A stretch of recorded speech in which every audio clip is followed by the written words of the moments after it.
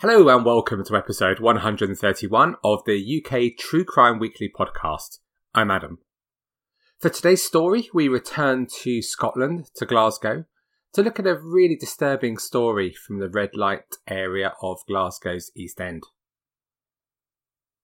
If you still don't have tickets for any of my live shows in Manchester and London this week, please head to uktruecrime.com.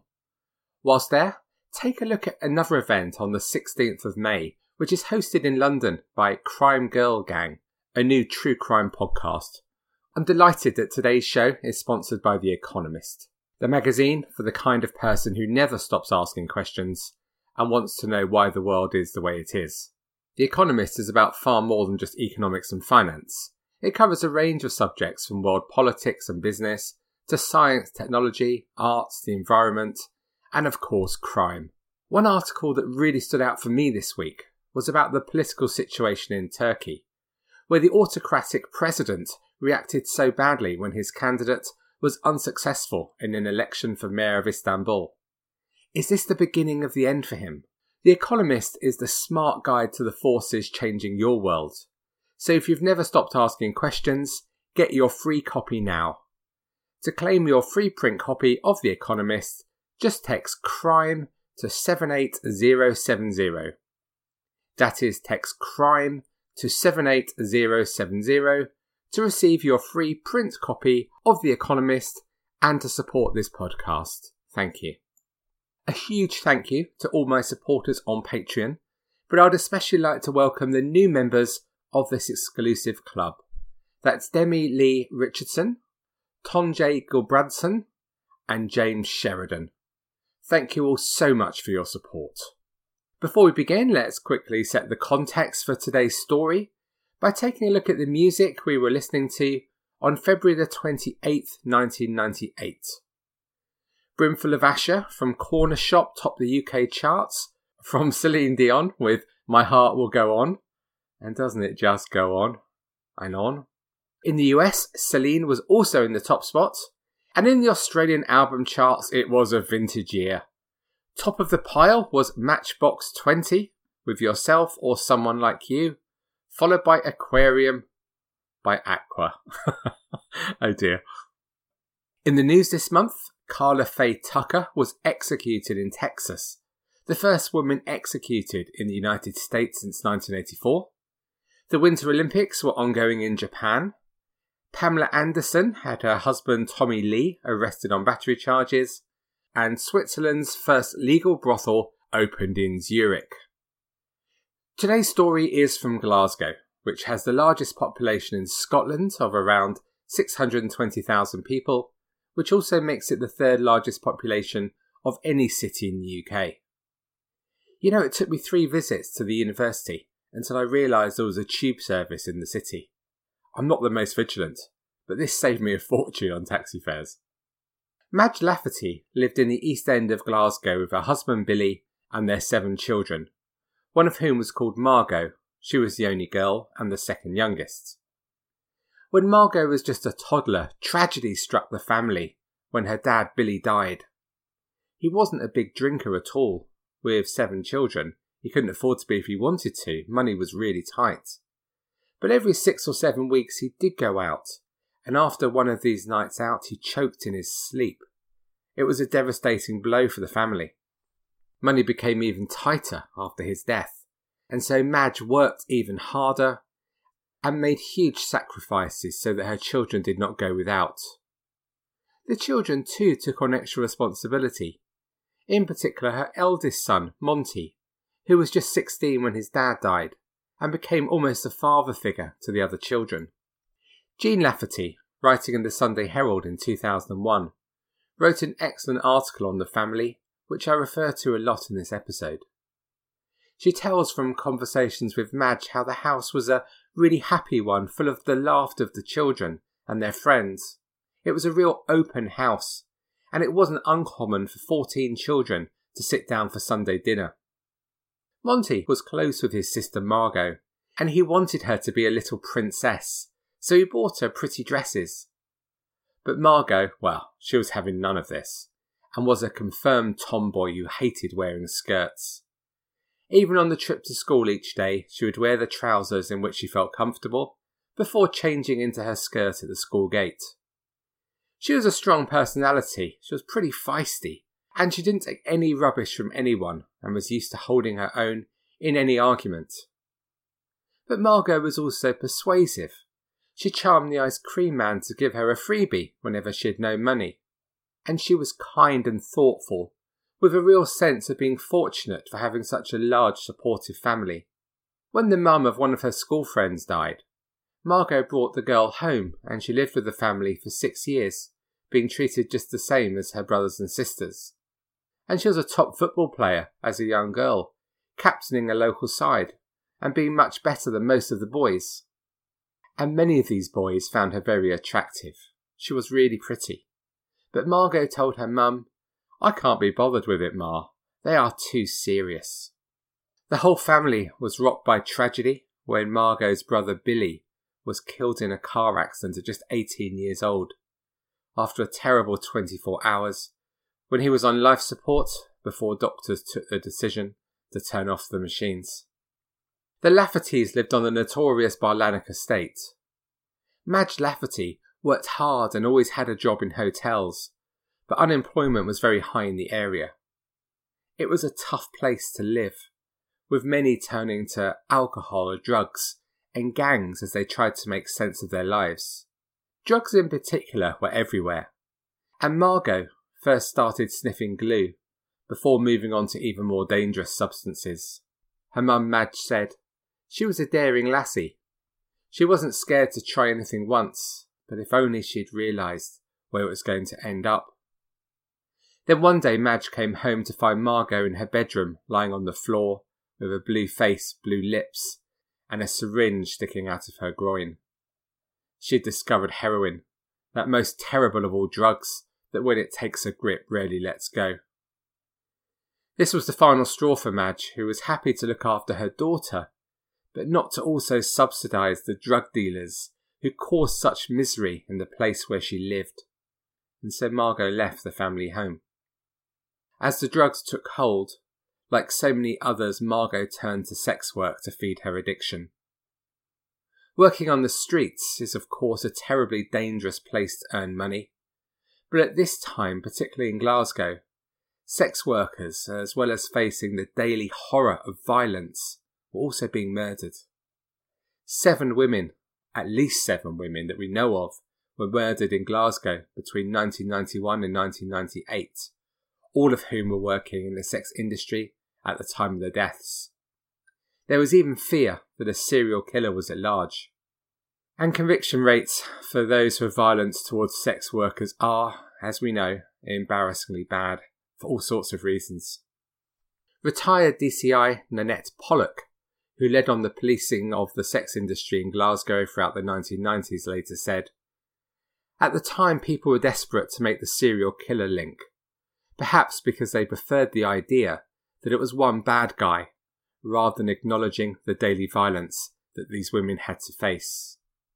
Prostitution in Glasgow was normalised to such an extent that these women were seen as street furniture, and it was not until the murders that people began to realise what a violent life they led, she said. When heroin hit the city's streets in the early 90s, said Pollock, the scene changed considerably, with younger women made more vulnerable and desperate by their habits, putting themselves in danger. At the time, Glasgow Council and the police operated a zero-tolerance approach to sex work, in contrast to Edinburgh, where the council issued licences to massage parlours and saunas, effectively allowing brothels. Pollock worked with charities offering women support to exit sex work, but said the culture change took time. The police force back then was a man's world, she said, and many officers took the attitude that if you tackled prostitution, what will men do? Goodness gracious, really? But Margot Lafferty wasn't overly concerned about the dangers, as sex work was the only realistic way that she could afford the drugs she needed, so she saw it that she had no other option.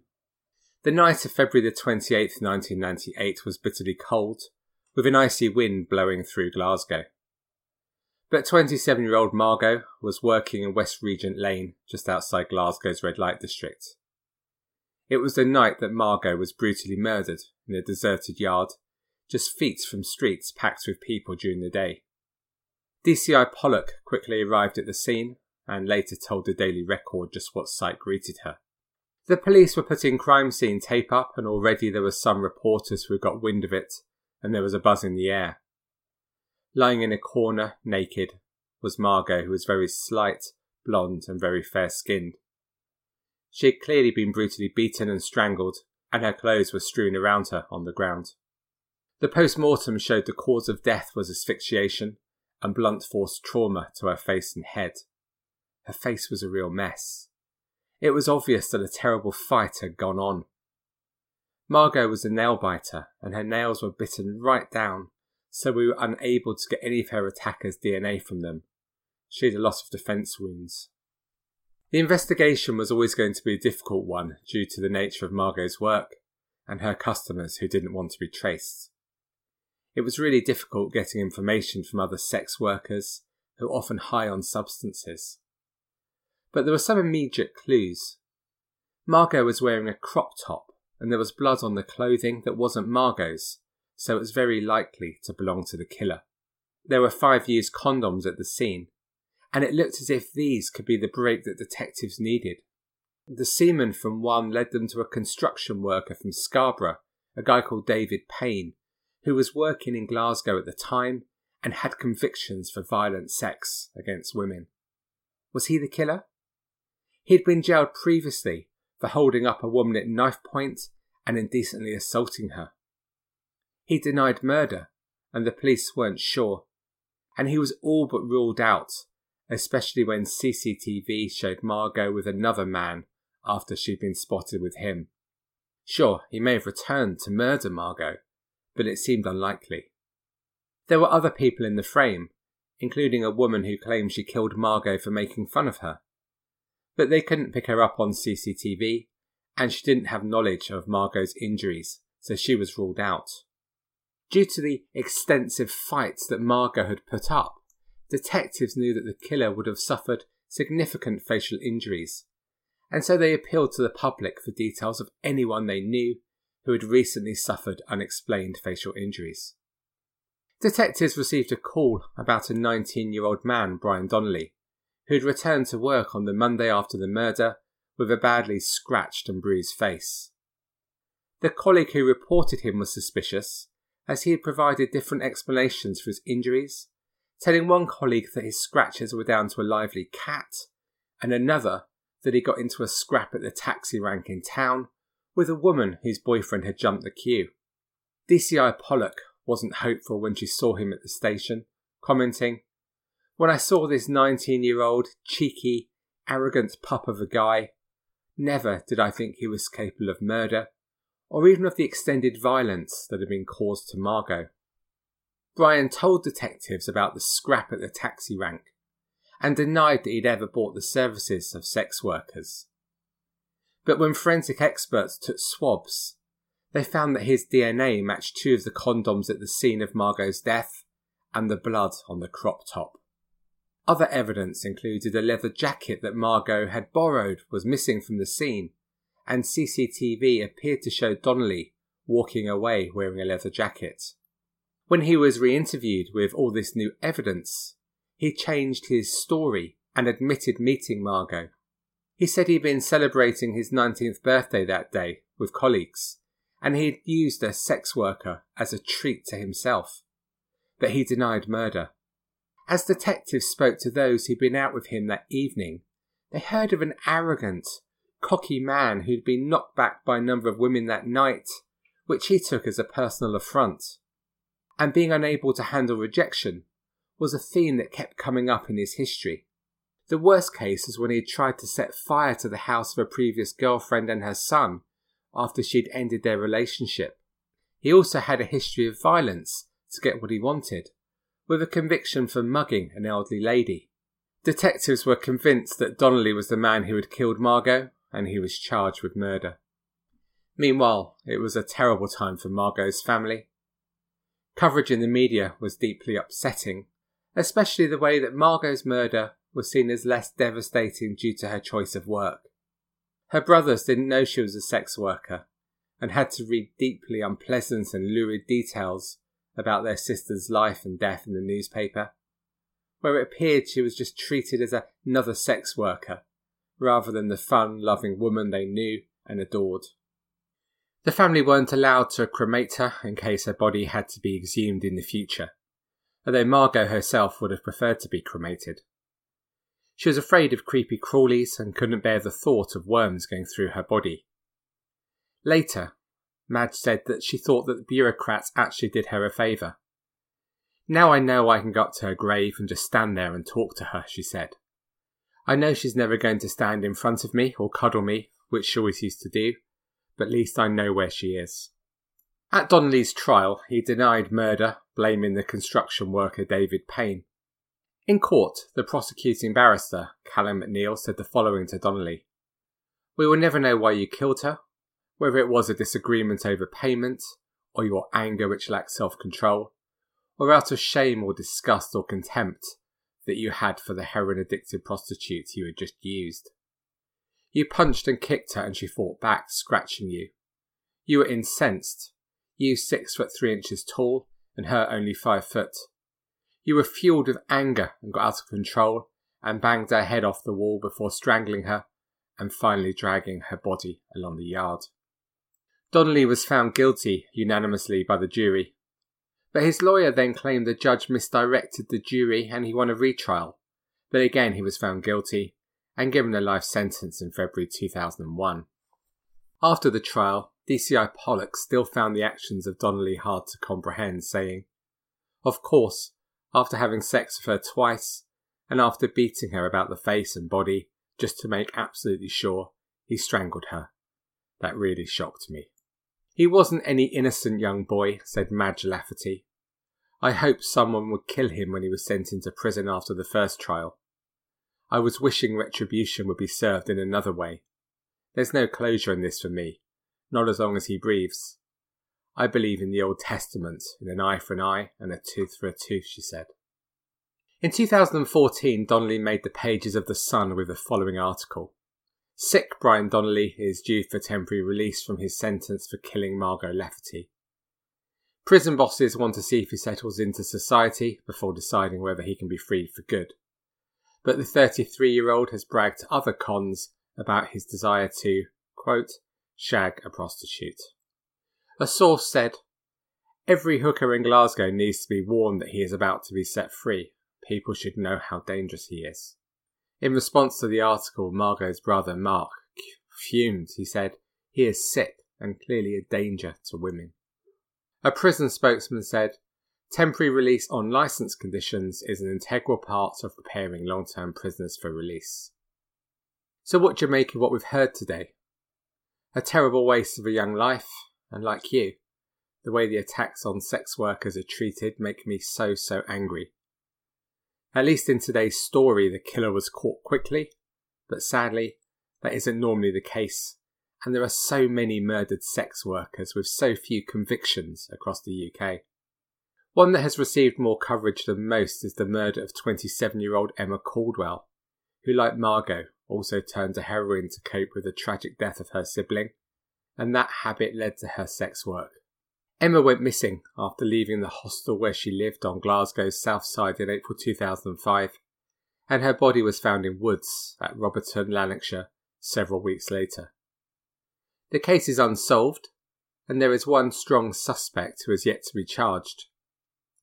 If you aren't familiar with the case, please take a look, but be aware it's easy to see why Emma's family are so frustrated by the utterly dire police work. That's Emma Caldwell. There are, however, some successes, even if they can take many years. Just last month, a takeaway worker was convicted of murdering another Glasgow sex worker, 21-year-old mum of one, Tracy Wilde, who was murdered in 1997. But whilst her family have been living the nightmare every day since, the man who killed her got on with his life. He lived in Glasgow still, he got married, had 2 children, and he owned a takeaway restaurant. What we do to make these vulnerable women safe is for another podcast to discuss, but please, Margot Lafferty must be remembered not for being a sex worker, but for being Margot, strong, funny, bright and loving. Thank you for listening to this episode of the UK True Crime Weekly podcast. To discuss this story or any other aspect of UK true crime, please join us at our Facebook group. There are 2,500 people, lots of good discussions, you'll be made very, very welcome. And to support the show and access almost 30 bonus episodes and other exclusive content, plus to get backstage access to all my live shows, please head to patreon.com/UKTrueCrime. So that is all from me for this week. I hope to catch you in Manchester on Saturday or Camden on Monday. But until we speak again next week, go on, treat yourself to a new towel. You know why. On that bombshell, take it easy, and most of all, stay classy.